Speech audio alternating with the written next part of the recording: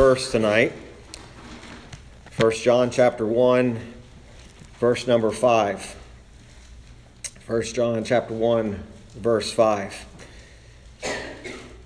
This then is the message which we have heard of him, and declare unto you, that God is light, and in him is no darkness at all. Our subject tonight, and maybe even for the next couple of weeks, will simply be God is light. God is light. John, having explained to us the general aim, the general purpose of this epistle, to give his readers and to make his readers disciples that were part of the same fellowship that he and his fellow disciples were a part of, or that which they had with the Father and with his Son, the Lord Jesus Christ, and to remind us of the fullness of joy that we should have in the Lord Jesus Christ. John does something, again, a bit strange. It seems to be out of place. John proceeds to open up a thesis or a discussion or a declaration of the nature and the character of this fellowship of joy. He begins by abruptly laying down the very first and the primary condition of the fellowship of joy and this fellowship that we can have. The necessary qualification to enter into this fullness of joy. You'll notice here that he makes mention of a very powerful expression. God is light. God is light. The fundamental qualification, the necessary qualification to possess joy and fellowship is light. The fellowship, the joy that a believer can have is fellowship in light. John enlarges upon this requirement and sets out various points laying out the conditions of divine fellowship. First, he shows us where does this fellowship begin, what does this fellowship rest in, and how is this fellowship sustained. This fellowship that John's talking about is not something that's made up on an arbitrary basis. It's not something that man says, if you do these three things, you can have fellowship with God.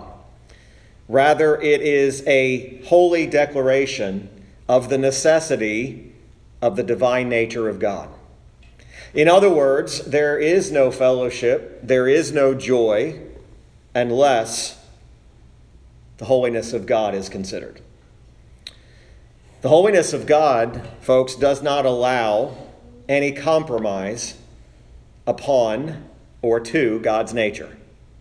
In other words, when God declares he's holy, there is no compromise that is allowed. When God declares, and John declares, God is light, there's no compromise allowed. In other words, the very starting point of the holiness of God does not begin with you and I. It does not begin with what we need. It doesn't begin with what we desire.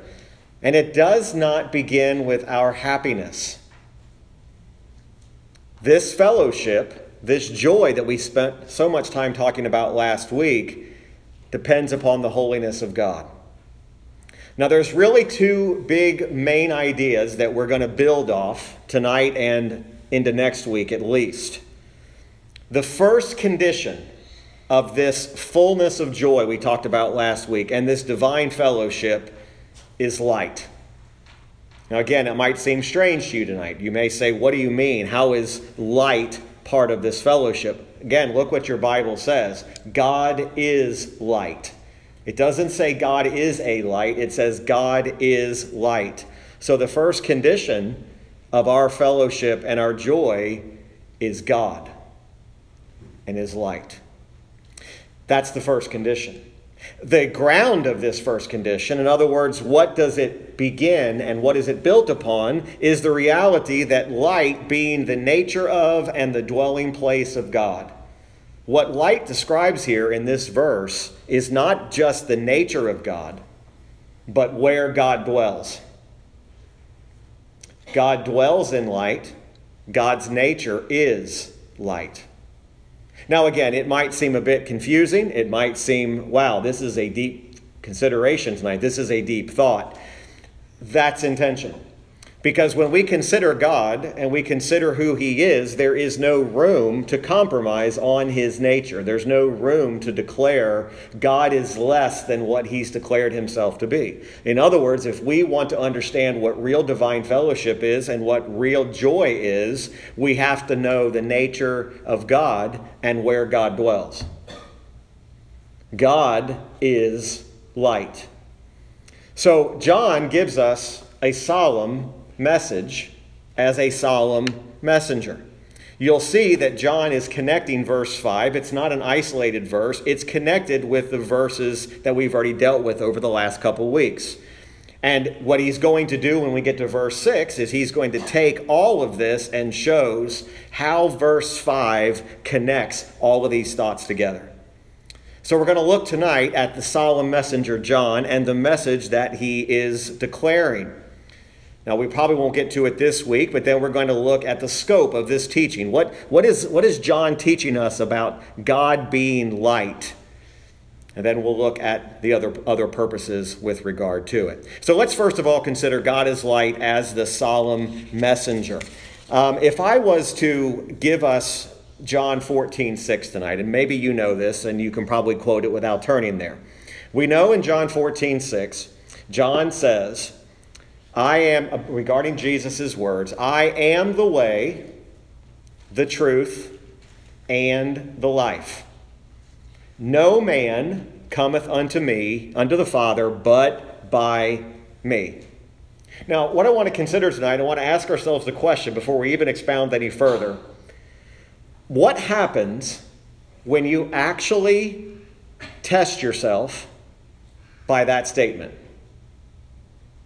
When you consider John 14:6, Jesus' words, I am the way, I am the truth, and the life, no man cometh unto the Father but by me. The test is this: have you truly found Christ to be essential? Do you truly view God, do you truly view Christ as essential to getting to the Father? Is he absolutely essential, or do you have somewhere in the recesses of your mind or in your heart, do you have some view of God which has led you to believe that you can seek for God or can find God by your own way or by your own effort? In other words, do you really believe Jesus' words when he says exclusively, I am the way, I am the truth, and the life? Again, it's not really until we test ourselves that we fully understand what are we actually agreeing to when we quote John 14:6. What do we actually believe about God when we read it and we meditate upon it? You realize that what Jesus is saying is the entirety of the Christian faith. It is entirety because it says this: no man, no one cometh unto the Father but by me. He's very much declaring that there is only one way to get to the Father. And that one way is through Christ Jesus alone. Christ is telling us he is not only essential, but he is also telling us he is the only way. We cannot know God. We cannot know God truly except by believing even this revelation that Jesus tests us by. So you could tonight have an idea, a philosophy about who God is, but even Jesus in John 14:6 is declaring to us, this is exactly what you must know. Is that you do not, you will not, you cannot get to my Father except through me. Now, this goes right along with what John is saying. This then is the message in verse 5. The message which we have heard of him and which we declare unto you. Now, let's think about John for a moment. Do you think John always had a full understanding of who God really was? Do you think the disciples, from the moment that Jesus called them, do you think they fully understood who God really was? I can assure you, even John had thoughts about what he believed about God. We all believe things about God. We all have certain things that we believe about God before we met him.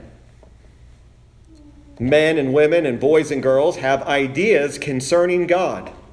What John is really saying, this is the message which we have heard of him. John is telling us that before we met him, we had our own thoughts and ideas about who God was.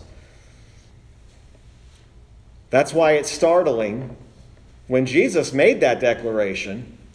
No one goes to the Father but by me.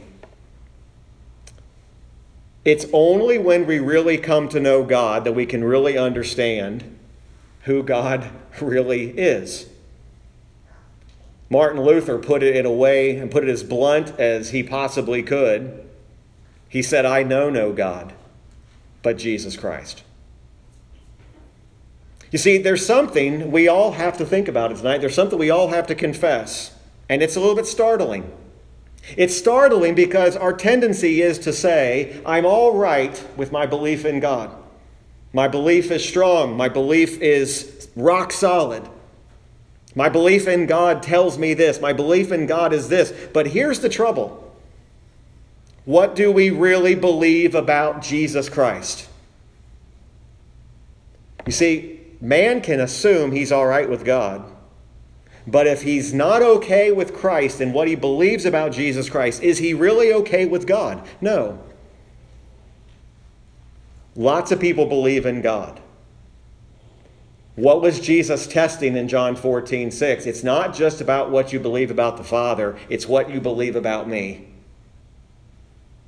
You must believe that I am the only way, the only truth, and the life. You do not get anywhere near the Father unless you come by me. You see, the problem is the Christian faith has morphed itself into something much more than that. It's turned itself into many different ways of salvation.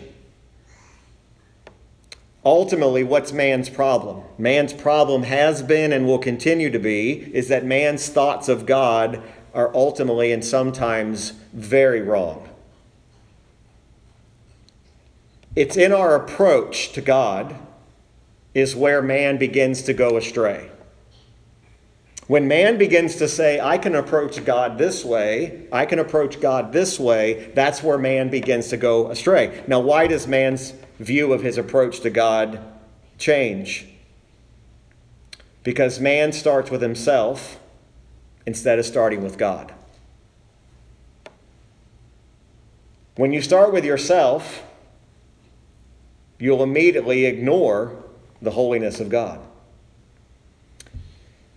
We have to start with God, and we are confined to what God has revealed about himself in the Scriptures. In other words, we have to believe what the Bible tells us who God is, his nature, his character. God is light. God is love. God is Spirit. Notice all three of those declarations about God himself, they do not say God is a light, God is a spirit, God is a type of love. It says God is all of those things. He is actually light. He is actually love. He is actually spirit. But what has God revealed to us in his word? Is the Bible just a collection of narratives and stories that give us a great book? Or did he give us these things to guide us? Why do we know about the Old Testament and the patriarchs? Why do we know about the Ten Commandments? Why do we know about the moral law? He gave it to the prophets, and he raised one prophet after another, and every one of those prophets was given the mandate to preach the knowledge and the understanding of God. But do you know, it was not until really the Lord Jesus Christ came to this earth, robed in human flesh, never ceasing to be God. It is only then do we really come to know who God is. Now, when Jesus made that testing verse there in John 14:6, think again what he's saying. I am the way. I am the truth. The only way we can possibly know the Father and have fellowship with the Father is to know Jesus Christ the Son. So what do we start with? We start with the holiness of God. Now, you read verse 5 again with me and notice again what he's declaring here. It is so easy in this first chapter of John to just barrel through it. But when you really consider what John is talking about in verse 5, you realize you can't just barrel through this. He's not just making an off-the-cuff statement. He's not just saying, I've come to this conclusion, God's light. No, he's declaring the holiness of God when he says God is light. He's talking about the purity of who God is. This is not just some statement to get on to the next verse. It's a little bit startling. Because remember, what's he been talking about? He's been talking about full joy. He's been talking about fellowship with the Father and with the Son. Our natural human instincts would say, well, the next thing John's going to say, because of this grand picture of joy and fellowship, certainly the first thing he's going to declare about God is love. That's not what he does. He doesn't start with the love of God. He starts with the holiness of God. Now, that's not a minor thing there, folks. Because in the world today, the emphasis is on God is love, not God is light. The emphasis should be God is light before God is love. And we're going to find out in just a moment why that matters. Our first reaction is to feel that, wait a minute, John. You've been telling us these things write we unto you, that your joy may be full. You want us to be joyful. You want us to be happy. How is this startling revelation that you say, this is the message which we have heard of him and declare unto you, that God is mercy. God is love. No, it says God is light. Now let's be honest. What would you have expected him to say? God is compassionate. God is long-suffering. God is caring. If you begin to understand what God is light means, this is one of the most amazing things and startling things he could have possibly said. He goes right to the heart of it. Now, God is light is strong. But notice it's God is light, comma, in him, God who is light, is no darkness at all. Now think about what John is saying here. Light, holiness, purity, no darkness at all. Completely absent of darkness, absent from sin. You may want to ask John the question, John, you realize what you just told us? You were giving us this wonderful sermon. You were giving us this wonderful joy. And we're taking notes and we're writing notes down about having amazing joy, having amazing comfort, having amazing fellowship. And then you confront us with this. God is light. That's precisely the intent, is to confront us. Because if we don't start with the holiness of God, our starting point is wrong. You say, what about the power of God? What about God's greatness? God is powerful. God is he's powerful. He's all powerful. Omnipotent power. He's all knowing. He's immutable. All those are perfectly true. But when we're talking about God, you don't even start with the knowledge of God. That's essential, but that's not where you start. And you do not start with God as a source of speculation and say, I think God is this. So what does that mean? That means when you're dealing with who God is, you do not start with God is love. You start with God is light. Now this might startle you and this might rattle your cages a little bit. It rattles mine. Because we think the best thing about God is God is love. But if God is not holy first, the God is love really has no relevance at all. Now, that is a really deep well. Sadly, what you're seeing in modern Christianity is a rejection of God is holy and rather flocking to God is love. And now the Christian message has turned into, well, God is a God of love. Now, is that true? Absolutely. Is that the right starting point? No. Because if we don't start with the holiness of God, again, we are going to have the wrong view of who God is. Now, it's not always been this way. You can go back a number of years. You can go back a couple hundreds of years. And it has not always been the primary words coming from pulpits and pastors and preachers that God is love. No, you would have heard more God is holy. God is righteous. God is just. What's being emphasized now is the love of God.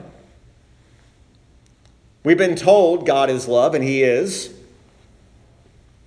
And what we want God to do is we want God to meet us there in His love. Everything John has said to this point, he doesn't say anything about the love of God. He starts with the holiness of God. Now, if you know your Bible and you know the epistle of 1 John, you know later on in chapter 3, he starts talking about, behold, what manner of love the Father hath bestowed upon us.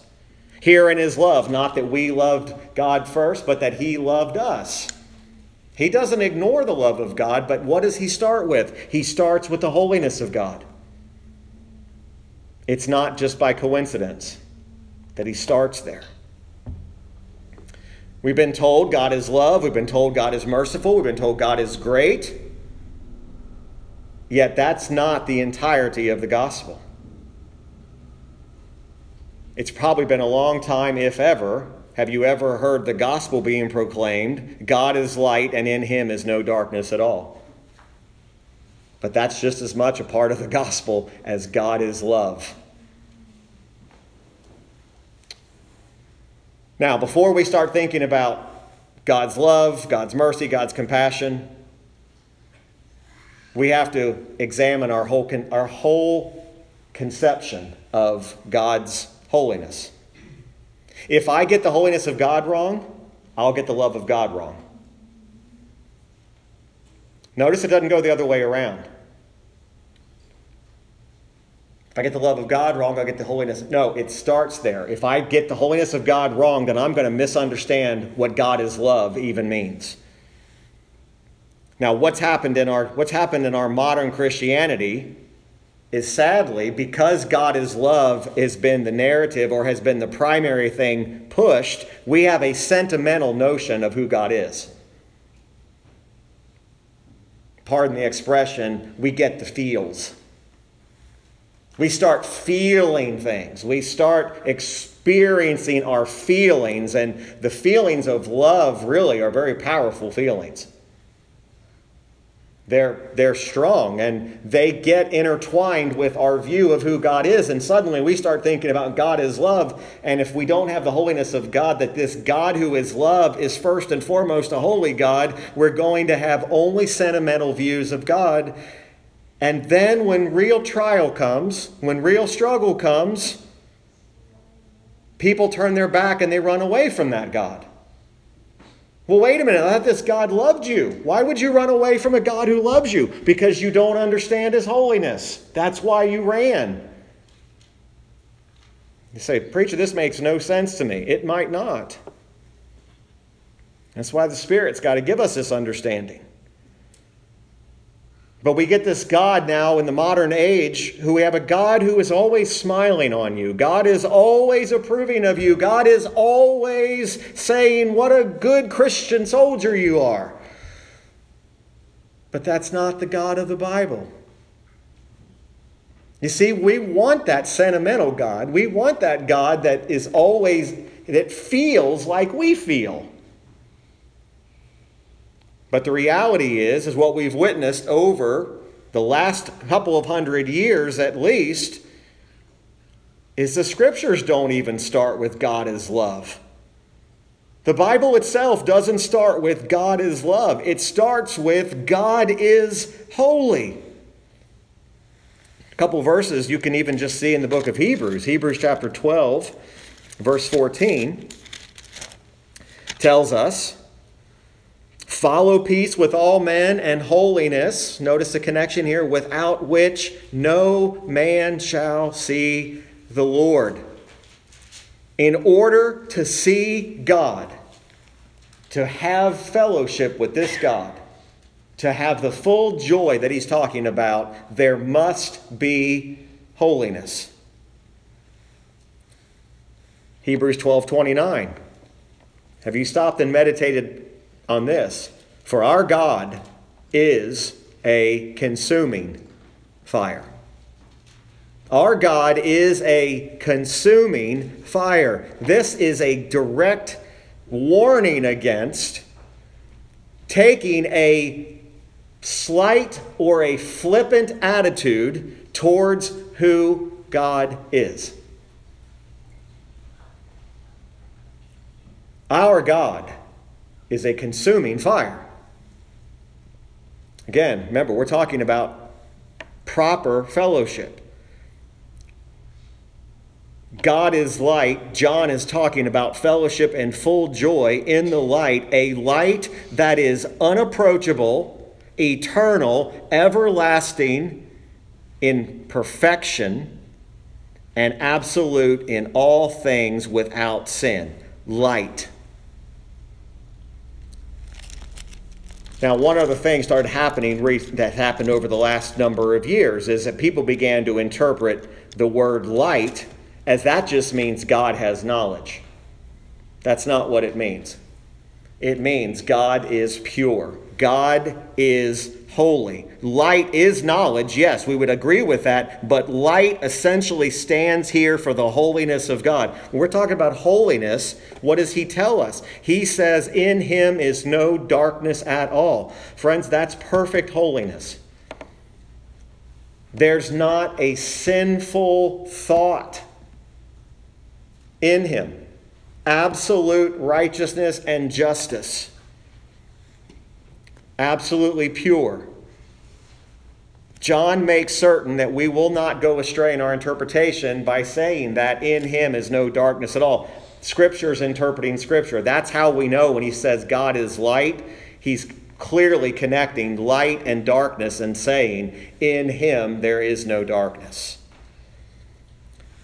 Now, it's fascinating to us as we think about this message that he's giving to us, because what he is saying to us is that God is being approached in such a modern way that man is deciding how he will approach God.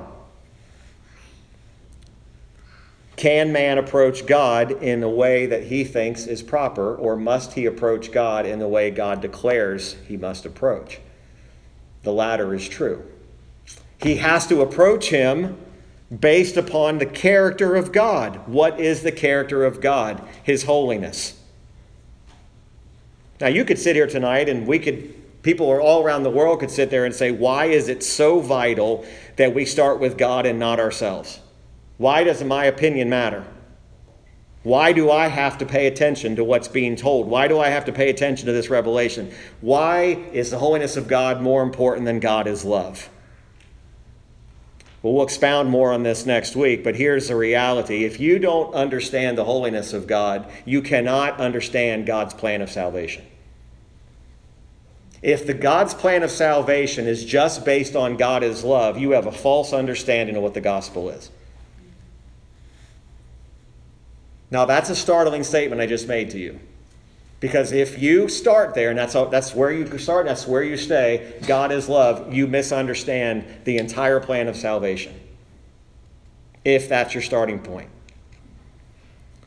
Salvation is only possible through the death of the Lord Jesus Christ on the cross. If God was essentially love first, then there was no need for the cross. Because all God would have to do, if God was just simply love and God was compassion and God was mercy, then the cross was a meaningless event in history. Because if God is love alone, then all he has to do when a man sins is forgive him. That's all he has to do. Just, okay, I forgive you. But do you realize God couldn't just say, I forgive you? There had to be a death. Christ had to die.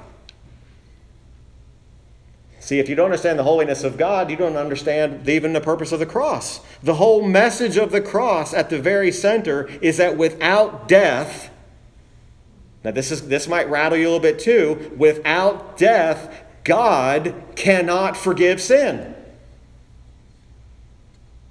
It would be inappropriate for you to say, God just forgave your sin. No, there had to be a death. That death was the satisfaction to the purity and the holiness of God. So what's the trouble with what we're thinking? Well, God is light, in him is no darkness at all. That means he's just, perfectly righteous. It means he is of such purity that he cannot even behold and look upon iniquity. There's a verse that gets often overlooked, Habakkuk 1:13. Habakkuk speaking about God, he says, Thou art of purer eyes than to behold evil, and canst not look on iniquity. Wherefore lookest thou upon them that deal treacherously, and holdest thy tongue when the wicked devoureth the man that is more righteous than he? Again, notice what he's saying. Thou art of purer eyes. You can't even look upon it. You see, it's not God is love that demanded what took place on the cross. It's the holiness of God that demanded the cross. If you don't start with God's holiness, the cross has no meaning at all. Now, what you're going to start seeing happening, and you're already seeing it happening in our modern theology, people start with the love of God, they stay on the love of God, and they never mention his holiness. But have we forgotten, and have they forgotten, that everything about God is holy and everything in him is holy? God is light. He can only forgive sin as sin has been dealt with in a holy, righteous manner, which was dealt how? By Jesus Christ's death on the cross was the only way to deal with sin. The cross doesn't even start with God is love. The cross starts with God is holy. Some of you, that might be the first time you've heard it. Some, maybe you've heard it before. But it really is what John is saying in 1 John. He's saying, before I even start off telling you anything else about how this fellowship, how this joy, how this can be attained, I want you to know something about God. God is perfectly holy. Therefore, it's essential to start with the holiness of God. Otherwise, when we start thinking about redemption, we start thinking about salvation, we don't see the point. We won't even see the point of some of the reasons in the Christian faith. But if I start with the holiness of God, I see that incarnation, when Jesus Christ came to this earth, took on that robe of human flesh, lived a life of perfectly obedience, went to the cross. Now I start to see why the cross is essential, why I see Christ is essential, and why Jesus Christ is the way, the truth, and the life. If you don't start with the holiness of God, you don't even know why Jesus is saying what he's saying. It's it's important we start at the right place. Now, if you start with the holiness of God, you have to start dealing with those who claim to have fellowship who don't really have fellowship.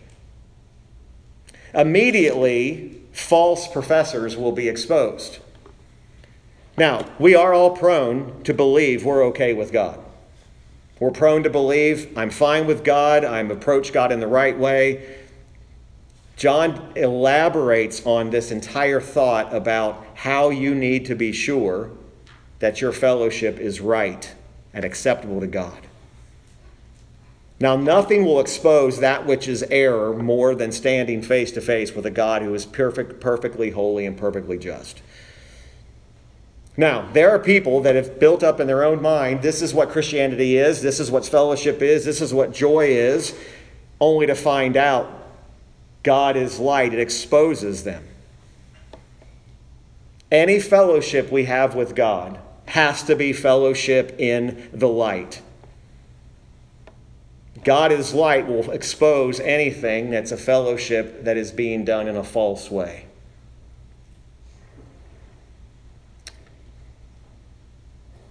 It also prevents us from fleeing when troubling times come. When the holiness of God becomes our starting point, when we begin there, we understand that no matter what happens to us, it's nothing that God has done unworthily toward me. Why? Because the Bible says God is light and in him is no darkness at all. You know what most people do who are just false fellowship Christians is the minute something goes wrong, they say, God, why is this happening to me? See, when you recognize the holiness of God and that in him is nothing but perfection, why would you ask God that question? Because you're suggesting God has done something wrong. Well, he just said God is light. There is no darkness in him at all. Whatever happens to me in this life is not a result of God doing something unholy or doing something that's not right, something that's not just. What it actually is my wrong view of God when I question what God is doing. It's essential we start with the holiness of God because even in a matter of application and practice, the only real joy is found when you understand the holiness of God.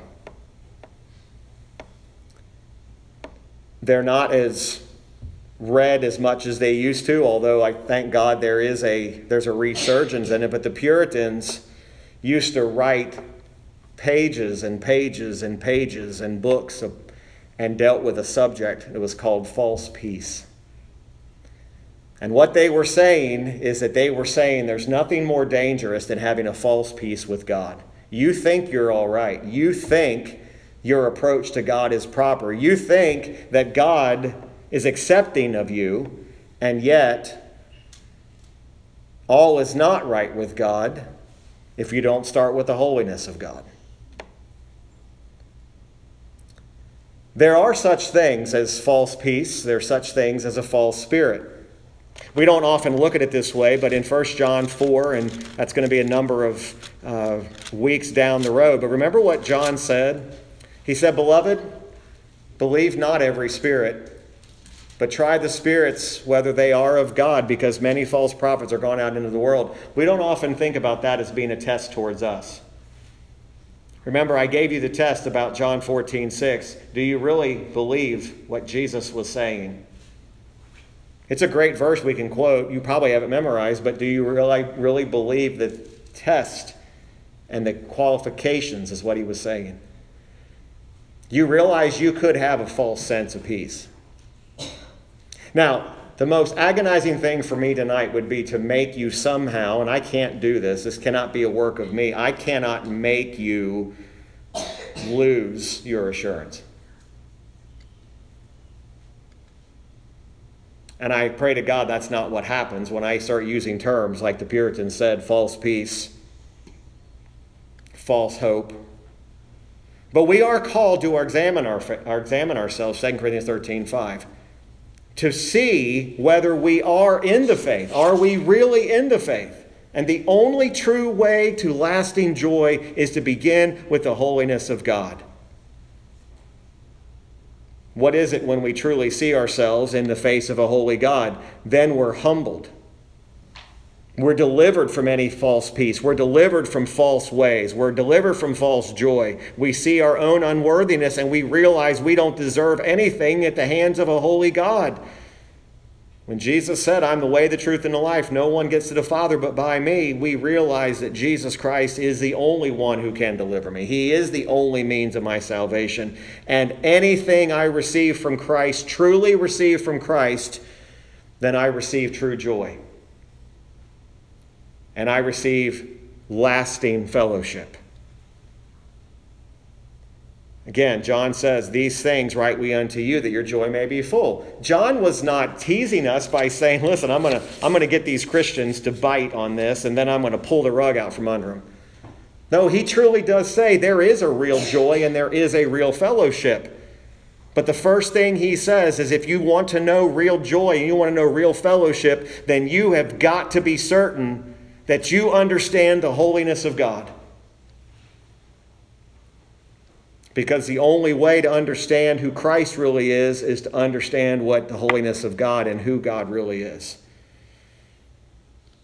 We could sit here tonight and we can say, listen, I'm thankful that Jesus Christ is the only way. I'm thankful that we've heard this message we've received of him, John says.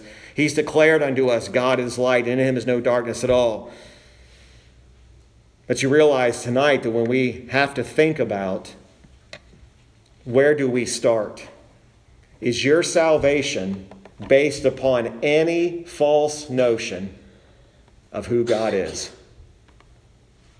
The only starting place is the holiness of God.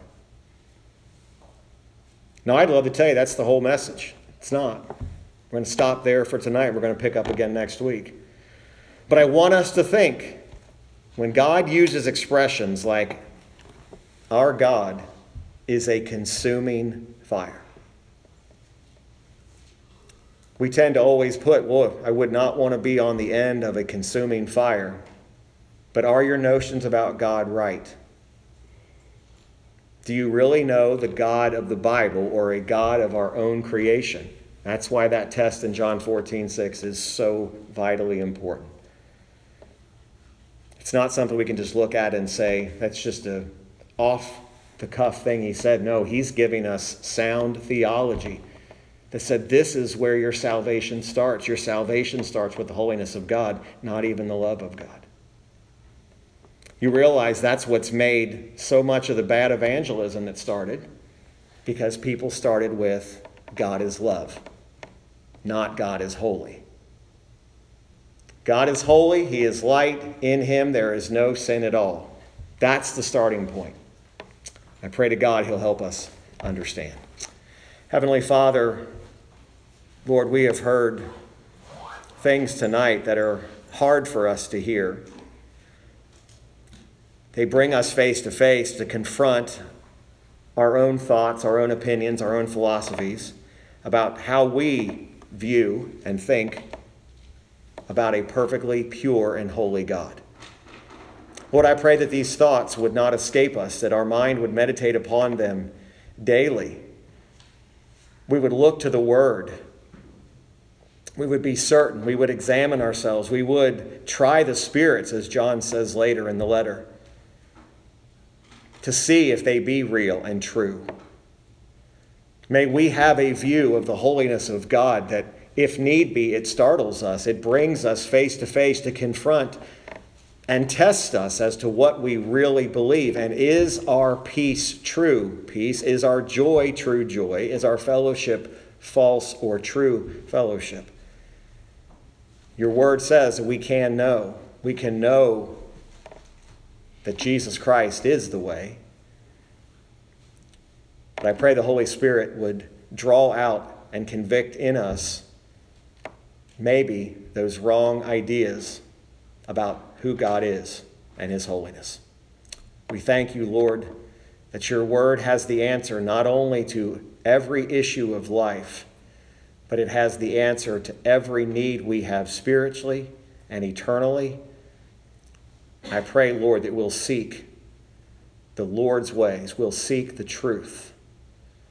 And may Christ be exalted and glorified in our hearts. For it's in his name we pray. Amen.